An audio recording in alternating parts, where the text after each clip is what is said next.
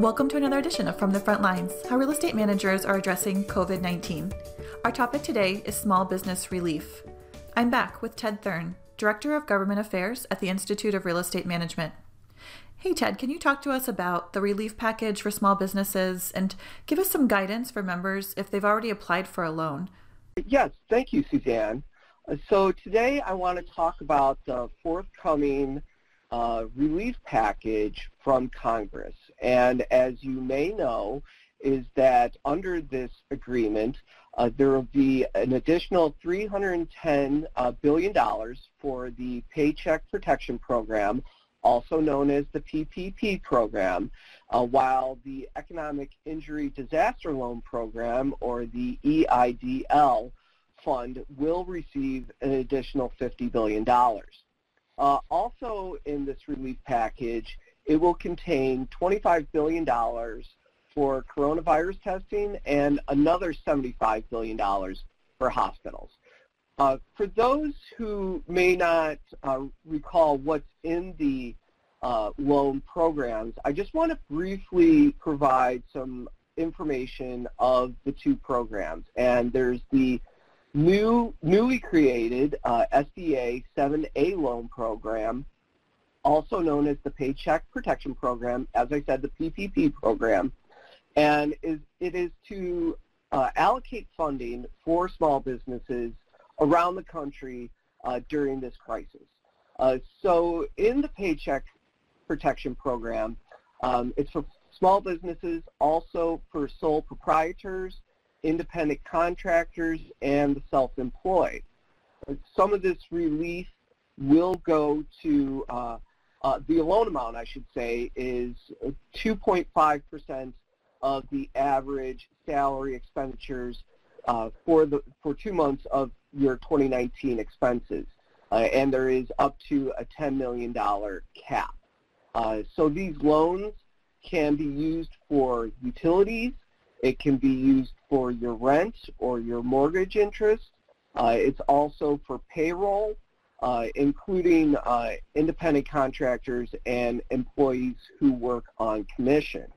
So businesses must use these funds over an 8-week period within 10 days of receiving the disbursement of the funds.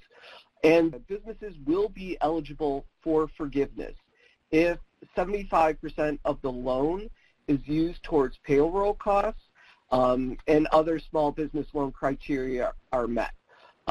So independent contractors have up to 8 weeks of their 2019 net income to be forgiven. There's also the Economic Injury Disaster Loan. This is a loan for businesses with less than 500 employees, again for sole proprietors or independent contractors. The money can be used for payroll, for fixed debts, and accounts payable.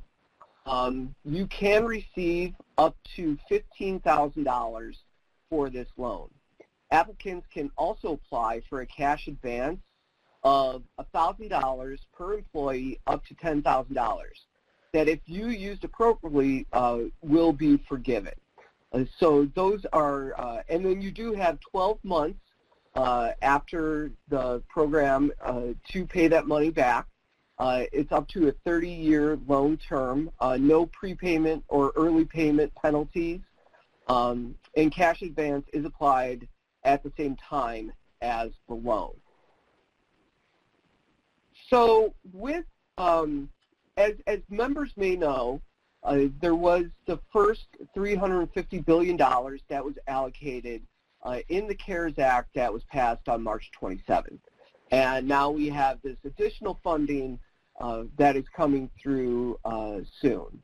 And just for members who have applied, if you've already applied for an EIDL loan, the Small Business Administration is processing applications already in their system on a first-come, first-served basis.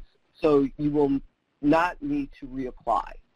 If you have not already applied for an EIDL loan, check back at the SBA application page once the additional funding has been signed into law. The Small Business Administration will reopen applications shortly afterwards. If you've already applied for a PPP loan and the lender has not yet approved your loan yet, check with your lender to see if they are maintaining a queue of applications during the lapse, or if you will need to reapply when the renewed funding comes through. If you have not applied yet for a PPP loan through an SBA lender, have the application form filled out and your documentation ready to provide to your lender. So for businesses with employees that have payroll documentation, for independent contractors, have your 2019 form, your 1040. I believe it's Schedule C, or the 1099 miscellaneous.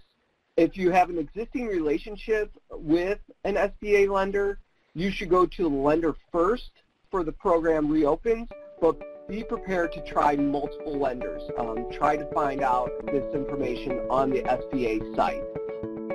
Thank you so much, Ted. This is really a wealth of information. If you have additional questions, you can email Ted and his advocacy group directly at ilegislation@irem.org. That's ilegislation@irem.org. Please continue to visit irem.org, where you'll find our page dedicated to providing updates and resources to support real estate managers in making informed decisions during this time. That's irem.org.